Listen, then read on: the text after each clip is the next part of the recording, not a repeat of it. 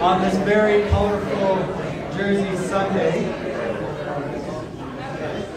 How many of you are wearing a personal jersey of yours? I've been waiting years for this. But welcome to church. And God is good. All the time. And all the time. God is good. And it's because of that good God that we are here. Amen? Amen. Amen. Well, we're continuing on our sermon through Revelation today. Last week we talked about Ephesus, which I'm going to be referencing quite a bit at the beginning here because it helps give us a frame of reference as we move forward through the book. Today we're looking at the city of Smyrna, the letter to the Smyrnans. It's found in Revelation 2, 8 to 11. Well, we'll get there shortly. But a little bit of background about this city.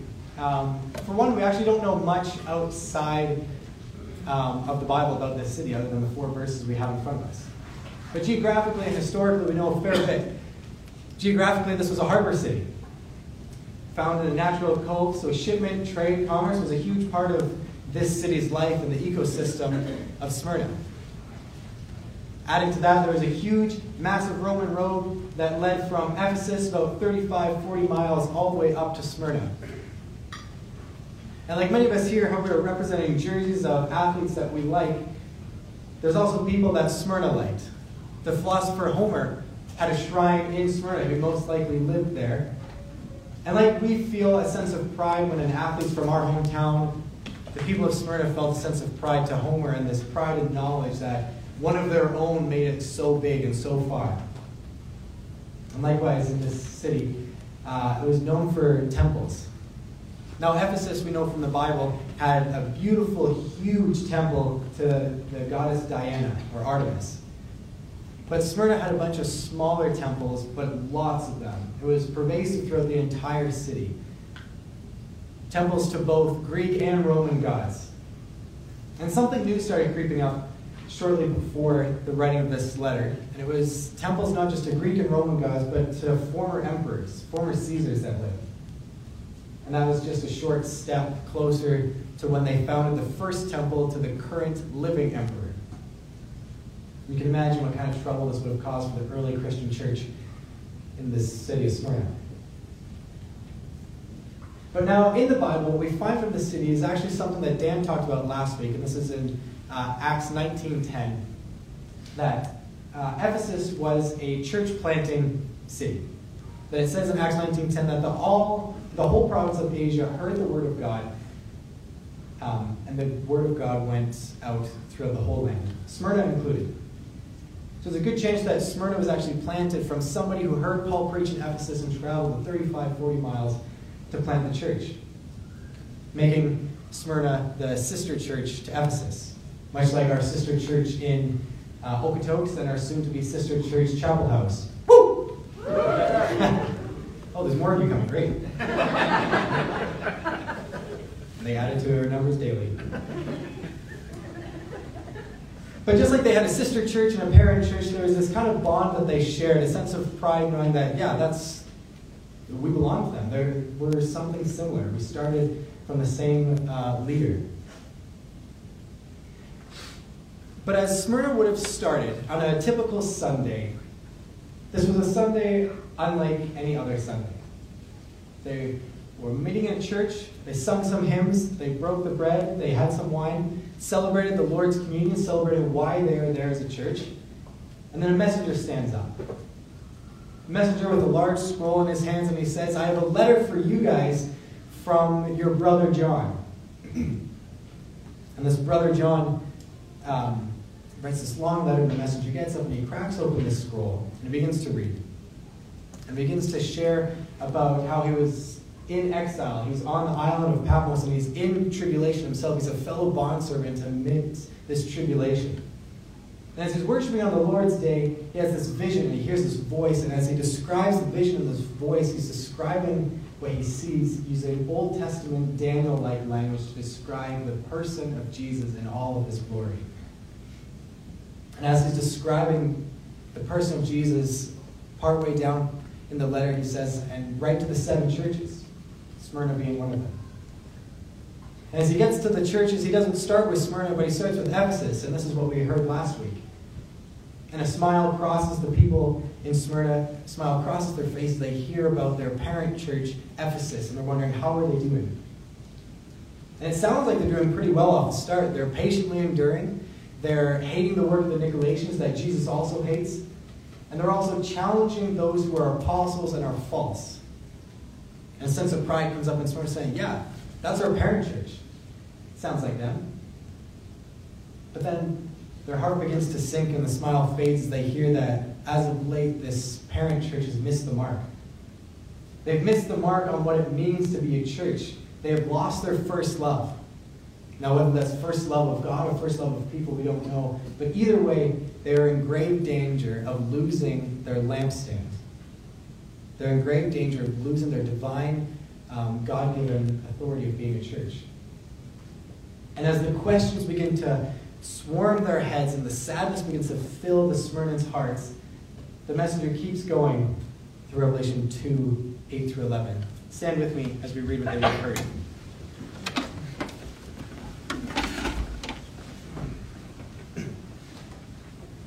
And to the angel of the church in Smyrna write, the words of the first and the last, who died and came to life.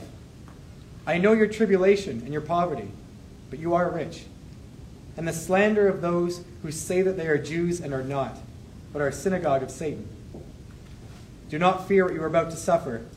Behold, the devil is about to throw some of you into prison, that you may be tested. For 10 days you will have tribulation. Be faithful until death, and I will give you the crown of life. He who has an ear, let him hear what the Spirit says to the churches. The one who conquers will not be hurt by the second death. This is the word of God. You may be seated.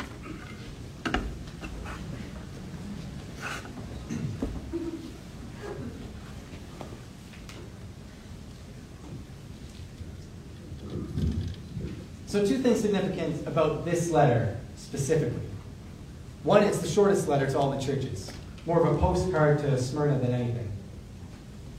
But more importantly is that this letter doesn't have any type of rebuke or condemnation or correction, just warning. Now that doesn't make Smyrna specific to itself, because Philadelphia likewise also has no correction and no rebuke. But I love that it's in here because it's God saying, I have healthy, spiritually rich churches out there. It's not just one. And there's an unfortunate mindset that pastors and churches have, especially in the West here, that we can tend to think it's only us who have it right. Within these four walls, us pioneers were the only ones who preach the gospel, we're the only ones who handle the word of God appropriately. And that's just not the case. I was part of a church a long time ago where the pastor said this a number of times from the pulpit, and I confronted him on it. I said, do you really think we're the only church that has it right in the whole city? And he said, no, I'm sure there's others. And I said, well, name one. What's one that you could recommend to someone? And after some humming and hawing, he couldn't give one. And this really rubbed me the wrong way because there has to be more than just the church I was a part of so long ago. And Kate and I were dating at the time, and I asked, would you want to come check out some other churches? We'll stay at our parent church, our house church here, for the 9 a.m., but for a Sunday evening or a Saturday night service or an 11 o'clock service, let's check out another church. And so we did this for months. And between the two of us, we checked out 25 different Christian churches in the city of Calgary and surrounding area. Pioneers being one of them, hence why we're here. And some of these churches in the city, some of these churches throughout our city that we are neighbors with, some of them are beautiful, spiritually rich, spiritually healthy churches that Katie and I left feeling completely fed. And some of them, unfortunately, as we made a list together this last week, unfortunately, more often than not, to use Revelation language, some of these churches are in grave danger of losing their lampstand. They've forgotten the first love of Christ. But I love this letter to the Smyrna church, God saying, I have spiritually healthy, spiritually rich churches. It's not just you, Smyrna. As we're going to see in a couple weeks, he mentions Philadelphia as well. But as we get into this letter now, as we get into the letter to the Smyrnans, Jesus opens with a one-liner about himself, a characteristic that he wants to give to the church. And he does this to all of the letters. And it's a way of encouragement of what he's about to present throughout the letter. And this one specifically, about himself, Jesus says the words, the first and the last, who died and came to life. This is the description God gives of himself to this church. Because it's going to be extremely important for what he's about to say in the next couple sentences before he moves on. It's Jesus saying, what I'm about to tell you is going to be tough to hear. What I'm going to tell you may be hard and maybe just difficult to work through. But know this, I, the one who died and came to life, am on the other side, waiting for those who remain faithful to me. As we look at verse 9, he begins to tell us what's going on in this church. We get the contextual view of what's going on. And he says, I know your tribulation, present tense. Not that this church is going to go through tribulation in the future, but as you are going through persecution and tribulation currently. As we speak, you are going through this. It says you are going through you're going through tribulation, and I know your poverty. Now, we don't know how, but it seems to be that this poverty is somehow linked to the tribulation. But regardless of their circumstance, their physical, financial circumstance, God says, but I see you as rich. Even though you see yourself as physically poor, I see you spiritually rich. Unlike the church of the Laodiceans that we're going to see in a couple weeks, how they are physically wealthy, physically rich, physically, financially independent. Yet God says, you guys are spiritually bankrupt. But the spiritual wealth that Smyrna has begins with counting the cost of Christianity. It begins with going, is Jesus worth us submitting in every aspect of our life to what he has to offer? To making Jesus Lord over our entire life. Now remember I said at the beginning, this was a city full of temples. And many of us know that the culture of that time, temple worship, was pervasive in every aspect of life. Political, social, personal, family. Temple worship was everywhere. It was impossible to get away from. But yet the Smyrna church counted the cost of saying, you know what, it is worth following Jesus, and it's worth the awkward social interactions, the embarrassment, and maybe the harassment we're going to face, and the slander that we're going to face for not associating with some of these temples. We're going to stay focused on Christ. For them, that was counting the cost. But counting the cost leads to conduct. It leads to how do we live now that we've counted the cost. It has to, having Jesus Lord of our life, has to now permeate every aspect of my life. Not just head knowledge, but heart knowledge. And Paul, when he's in prison, Acts 24:25, if you'll turn here. Acts 24:25, Paul's in prison, and he's talking to the governor Felix. This is a short verse, but we're going to flip somewhere else in a second. He gives his gospel in a nutshell. And this is 24:25. And as he reasoned about righteousness and self-control and the coming judgment. Flip 2 chapters later to 26. 26:20. Paul now, he's speaking not to a governor, but he's speaking to King Agrippa. And he says this, but declare it first to those who are in Damascus, then in Jerusalem, and throughout all of the region of Judea, and also to the Gentiles, that they should repent and turn to God, performing deeds in keeping with repentance. For Paul, presenting the gospel wasn't just counting the cost of repentance and following after Jesus. It had good deeds and righteousness and self-control that was a natural outcome of that counted cost. This was saying no to certain things, selfish ambitions, but also saying yes to righteousness and good deeds. These are the good fruit that we talk about, the Christianese word of bearing good fruit. This was one of those aspects of that. And the Smyrna church, being declared spiritually rich, had fruit to show of it. And so despite their circumstances of being in a political or in a religious drought in the city of temples, they counted the cost and said, you know what, it's worth saying no to all that to keep our conduct firm in Christ, to abstain from these churches. Unfortunately, as we're going to read in these letters, not all churches did this. Some churches did waver in this and did succumb to idol worship in these temples. But the Smyrna church, upon counting the cost, upon these good deeds, was facing not just saying no to temples, they were facing slander. They were facing slander in verse 9 there. And the slander of those who say that they are Jews and are not, but they are a synagogue of Satan. Now, in all honesty, I was not going to mention this part of the verse because it's very revelation-y. It's very weird and mysterious and hard to understand.